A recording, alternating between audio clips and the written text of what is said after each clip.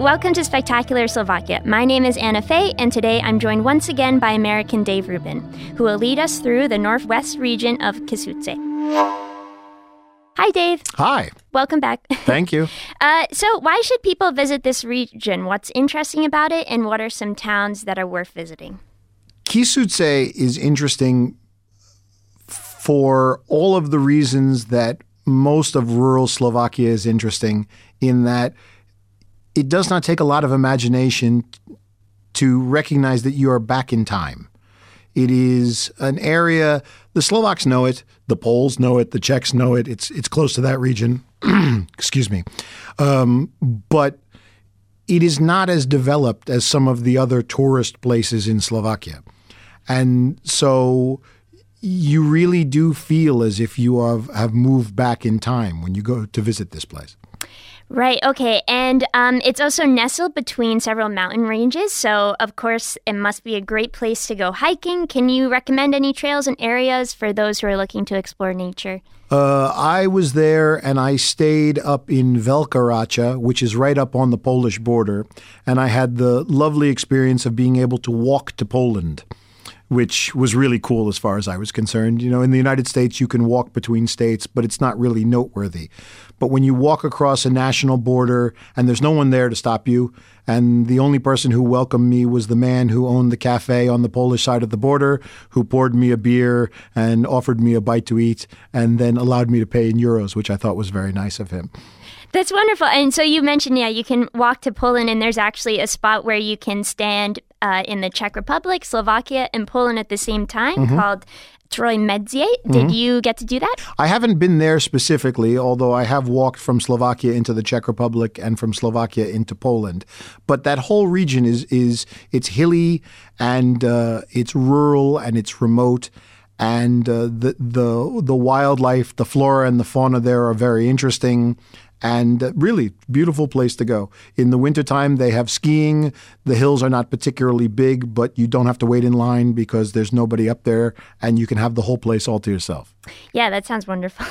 And there's also this rare phenomenon of stone spheres that they haven't really been able to explain exactly how they were formed and why they're here, sort of like a Stonehenge situation. Did you have a chance to see these as well? I did, and it is just another one of those mysteries in Slovakia. There are so many different places where the nature, the way that the land has evolved is just completely out of touch with everything else around it, where you look at it and you ask, how is this possible? How did this come to be here? And people have lived in this region for tens of thousands of years. And so it's possible that there were people that were involved in it, although it's also possible that this was naturally forming. And to go and visit these places and to see these stones standing there, it's really nice. Yeah, it must have a nice air of mystery when you're there.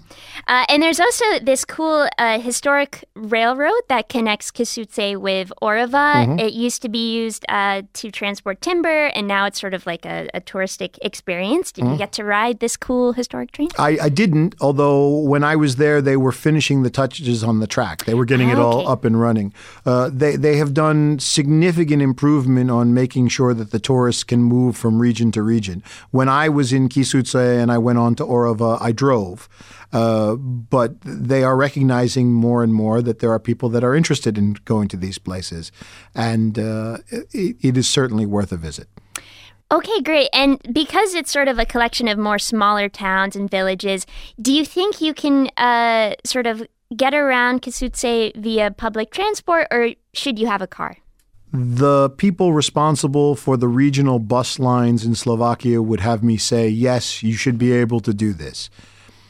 It would require patience and probably better, more functional Slovak or Czech or Polish, I guess, for that matter, than the average foreign tourist would have.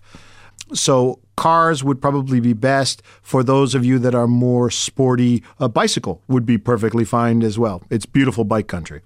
Okay, great. And is there a preferred time to visit, or is there something every season that you can see there? Again, every season presents something different. It's a region of winter sports, So if you are interested in cross-country skiing or even downhill skiing, the wintertime is really fantastic for it.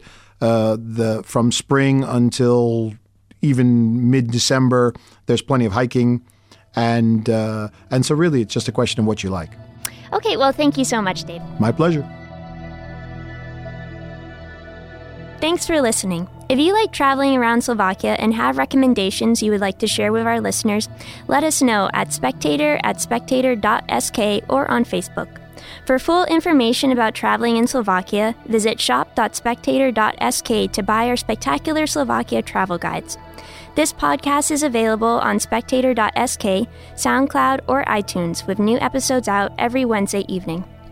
This was Spectacular Slovakia with Anna Fey, brought to you by the Slovak Spectator, Slovakia's English-language newspaper. A special thanks to Tomáš Rybar for post-production of this podcast.